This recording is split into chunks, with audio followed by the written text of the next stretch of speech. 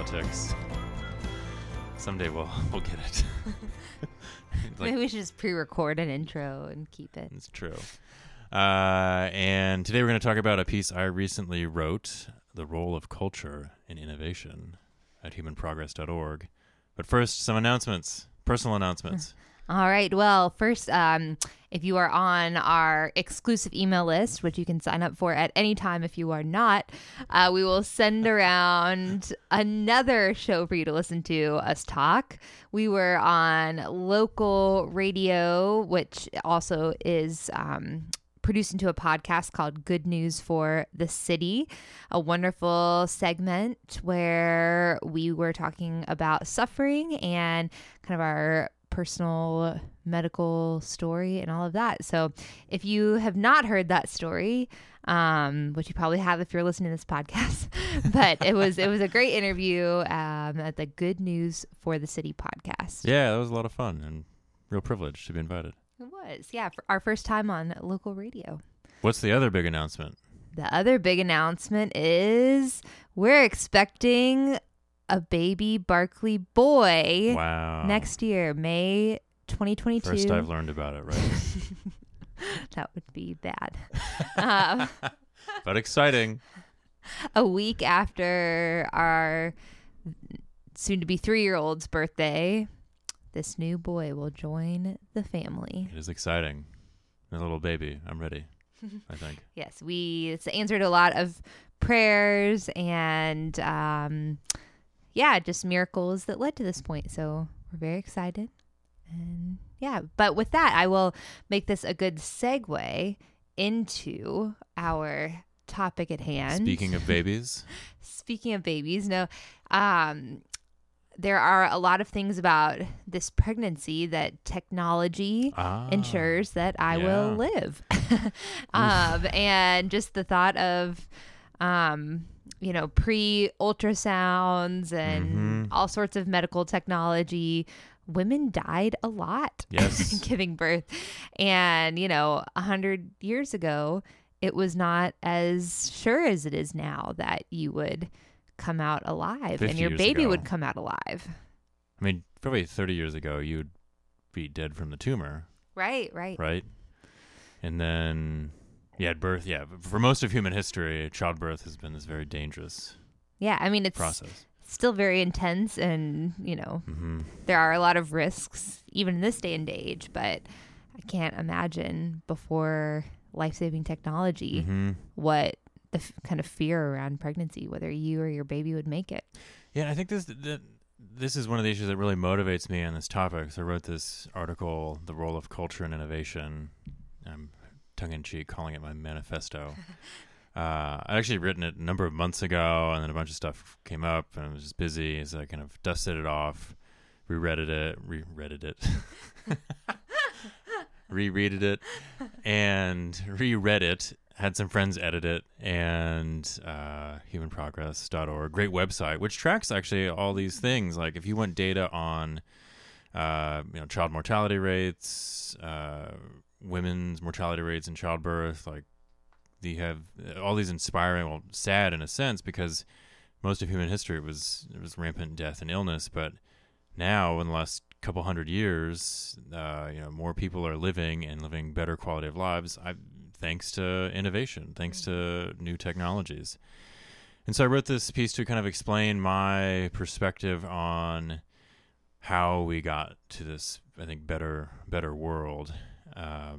Working in Washington, D.C. area, public policy is every day, all day, but culture is a really important factor and driver in innovation. So in public policy, you can have laws that say prohibit or prevent new technologies or from coming to be, or regulating existing technologies, Federal Communications Commission regulating telecommunications, the internet largely arising without any kind of government agency oversight, and look which is the more vibrant today. So that's the policy framework, but the culture framework is a lot squishier. It's broader. It was a real challenge to write something in under 10,000 words. But I think it gets back to this prime motivation, though, that quality of human life is vastly, drastically improved. And just, I think I'm a weirdo and just like waking up every day just thinking about that like historical context. And I've heard a couple different instances lately. An NPR All Songs Considered co-host is talking. I think the quote was something like, "It's really hard to be a human being today." And then a Christian podcast, they were quoting the technology and society philosopher Jacques Ellul. And I can't remember the exact quote, but it was something about like technology being in conflict with humanity. And I think technology is part of what makes us more human. I don't think there's this like you add more tech and you lose humanity. And I think there's a lot of like serious thinkers and smart people who do believe that. And then just, get back to that NPR quote too, like I was talking with friends today of how many people living without running water, access to clean water today still, but like you go back and talk to your ancestors, 800 years ago, wherever they were. It was not this like pastoral scene of, people living pleasant, quiet lives, contemplating, whittling animal figures out of yeah, and it's just this rose-colored glasses. And I don't want to like I don't make it sound like it was all just misery and suffering. I don't think that extreme is correct either. But I think there is a dose of realism, like just half of children dying before the age of 4 for most of human history. So you have kind of two theses going on. Theses. One is that innovation does make humanity better, humans' lives better. Correct. And then 2, it takes a culture that embraces that as truth. Thesis number 1 is truth. Yeah. In order for innovation to continue. So you've got 2 pieces there. So the people who would reject thesis number 1 outright would say, no, we lose a lot by, even if it does make things, quote, easier, right, to just be able to shoot off a text message to your mom instead of sitting down to write a letter, taking it to the post office in the center of town, et cetera, et cetera. But you're losing the meaningfulness of that letter, right? The text message that you send to her is not as meaningful as this letter that you have to put all this time into and wait for a response and all of that. What would you say to that argument? Oh man, it's one of my favorites because I think there's a lot of subjectivity going on, like personal taste, in other words, in these assessments. And a lot of it has to do with where you are in the timeline of history too. I think a big factor for me and like why I've arrived, where I've arrived is just looking at the history of tech panics throughout history. So people reacting to any sort of new technology. There are people saying this is going to ruin society. It's going to take away our humanity, cause mental illness, et cetera, et cetera, et cetera. And things that we just take for granted today, even that we lift up and laud in like your example as say letter writing, for instance, popularization of paper, of literacy, enabled by technology and innovation. Like this was not just something where we're like, oh yeah, this is great, let's do it, like full blast. Like there was pushback against the printing press. There's been pushback against teddy bears, cars, elevators, mirrors. Build for Tomorrow is a great podcast I recommended before, going through a lot of these histories. I think every time it just showed the worst consequences don't come to be from a lot of these thinkers. And it's just like, okay, so what makes letter writing better than, like, if you really want to like contemplate your words, like I'd recommend carving it into stone. Like, because that's what it frustrates me about with like at what level of yeah, like where does it stop? Like what makes what makes letter writing the best medium or form? But at the same time, I do think, going back to subjective personal taste, I recently learned that the very successful popular science fiction writer Neil Stephenson handwrites all his novels because he was telling the story of like, he just had massive writer's block using a word processor on a computer. And so he busted out his fountain pen, and he says he buys paper from Italy now.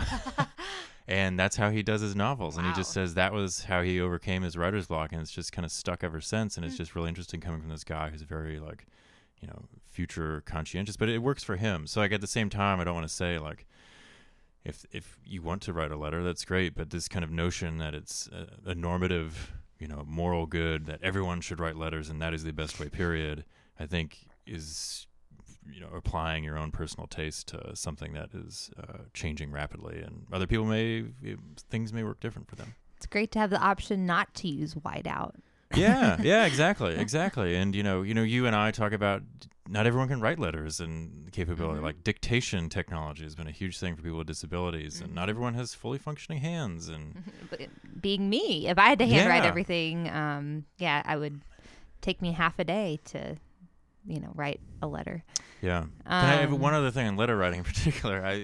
Just the history there is, even in American history, like I think the average person in the mid 1800s sent like 2 letters a year. Wow. Like it wasn't this, we're all like, Sitting Emily around Dickinson or writing, whatever. tomes to friends and family. Yeah, odes. That's interesting. Yeah, that's not what one would think. Well, and that kind of gets to my point of rejecting technology is, to commandeer a woke term, privileged.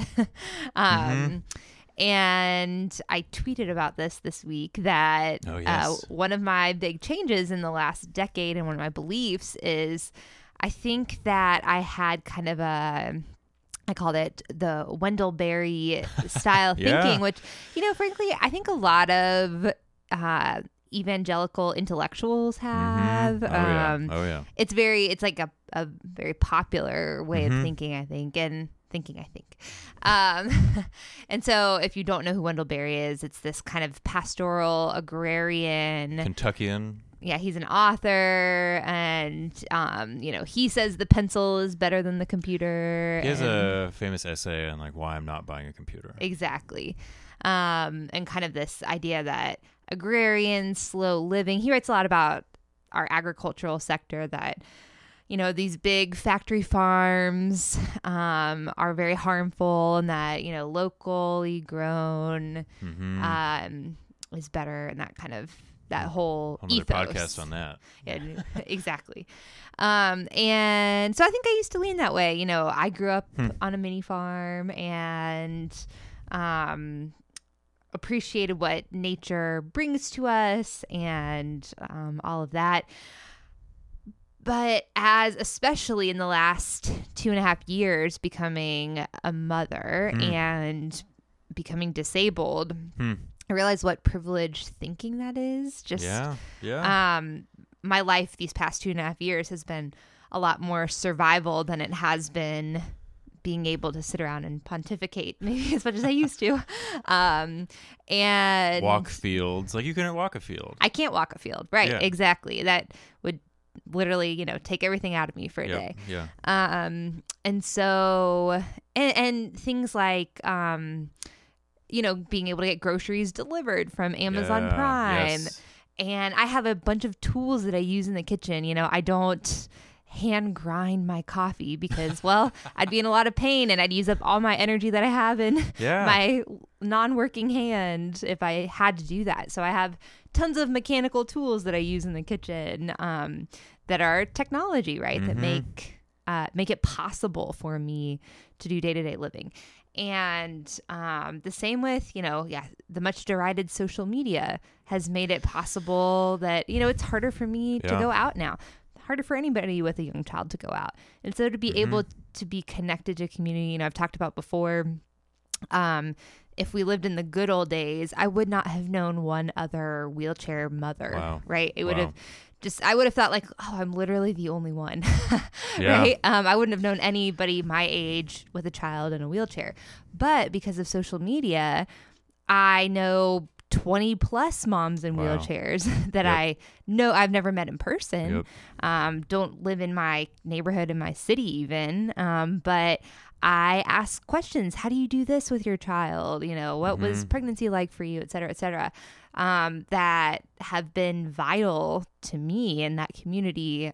So it's not as popular to talk about the plus sides. Yeah, it really isn't. And I think that's what I'm trying to get at with, all these things we've talked about, kind of maybe putting a bow on this. I think are aspects of culture, cultural let's discussions. get the thesis too. Yeah, so like, having a culture open innovation, I think what you just said at the end, we're in this moment where I think Virginia Postrel and I think even John Stuart Mill, writing the 1800s, had Postrel in the early 90s, had similar quotes about, you get points for basically critiquing what Postrel called dynamism, or innovation. And I think there is this kind of currency based on just preponderance in media and like movies. We talk about Terminator and not C-3PO. That's one of my favorite. People bring up AI. Oh, what about Terminator? But like C-3PO is AI too. R2-D2, like these characters we love and are very helpful. And then, nonfiction, my favorite, air quotes, scare quotes, Social Dilemma, like this dominant narrative that to think critically and seriously about technology and innovation, you have to have this pessimistic kind of like, ooh, we're losing our humanity. Scenario. Yeah. And so I talk about in the piece, just one example of the importance of having a culture open to innovation that's positive and optimistic and willing to experiment and even fail. There's some, the printing press was not invented in Europe. It was actually invented in China, but at the time, the Chinese culture was much less open to innovation. Entrepreneur was not upheld as a role to be admired. It was much better to become a bureaucrat in the state. And so like all these Chinese innovations just kind of like stayed where they were. Whereas in Europe, you had this culture of, oh, like I see Gutenberg invented this thing, I'm going to do a better one. And like that's admired, and this exchange of ideas, and it really took off there and changed the world. And a more mundane example in the religious context is coffee, and originating in the Arabian Peninsula, and one of the popes, I forget who, but I read about in the piece. Essentially, people were asking like, "Can Christians drink coffee?" And he's like, "Yeah, this is fine." And like there was a clear like bifurcation of a culturally informed decision that had an impact on an innovative process. So I think that there are kind of forks in the road. Maybe not always so clear, but 10 trillion tiny decisions that we all make that contribute to this notion of culture and furthering of innovation. And I think it's really important to kind of check attitudes, look at facts, and not default to a knee-jerk negative reaction. Adam Thierer, former colleague of mine, basically taught me a lot about this way of thinking. His quote in the policy context, but if we base public policy decisions or cultural decisions, I think we'd put in there, if we base cultural decisions based on hypothetical worst-case scenarios, and best-case scenarios can never come about. I think it's a helpful approach. It's great. Do you think... So I think it feels at least like we're at this, one of those forks in the road. I mean, hard to tell until hindsight. But do you think it's, you talk about during the printing press, the entrepreneur, and the innovation was kind of venerated and whatnot. Do you think that it's because, who we see as the innovators, big tech, aren't people that we laud? No one's going around being anymore like Elon Musk and Jeff Bezos, and their origin stories aren't endearing. You don't look at them and say, oh, we're so endeared, they're great American spirit or something like this. Do you think it has to do with who the figureheads of innovation are right now? Yeah, that's probably the case. And it's funny because, that's very time dependent. In 2012, I remember when we all wanted to be Facebook. Mark Zuckerberg was this visionary. Out of the dorm room. And it was, 2016, the beginning of, what's commonly referred to as techlash. And, we talk about technology, and usually in culture technology, like social media kind of slips in there as like the thing. But yeah, big tech, I think. So my pushback to that would be, well, I would agree that the commonly held narrative and stories of these figures, and they're not all perfect, like they make mistakes. Big tech has absolutely made mistakes, bad decisions. A lot of these figures, though, I think there's like the common tropey narrative, but then there's like their actual lives. Like look at Jeff Bezos and like his family, where he came from, like how hard he worked, the decisions he made. Like there's an actual talented human being. Yes, I'm sure some cutthroat decisions, things you wouldn't do or disagree with, but National Enquirer didn't help. yeah. So I think it's worth, digging in a little more. I think there are other figures too, just, throughout history worth looking at. The Wright brothers and their story, I think. Even Thomas Edison, who we kind of like hold up now, he wasn't like the nicest guy either. Like Right. he electrocuted an elephant to death to Right. demonstrate the dangers of the competitive current technology at the time. So no one's, I guess, an angel, but I think most creators, innovators, narratives are probably better than the tropey kind of synopsis that we get. That's true. And I mean, we are also in this cultural moment of, even if they did have this great story, everybody loves to hate billionaires no matter Yes, what. right. And so, Right. there is this idea of just like, we don't like rich people. Yeah, like I saw someone critiquing, and I've seen multiple people critique, came out the CEO, and maybe he's the founder of Spotify, like worth $3 billion.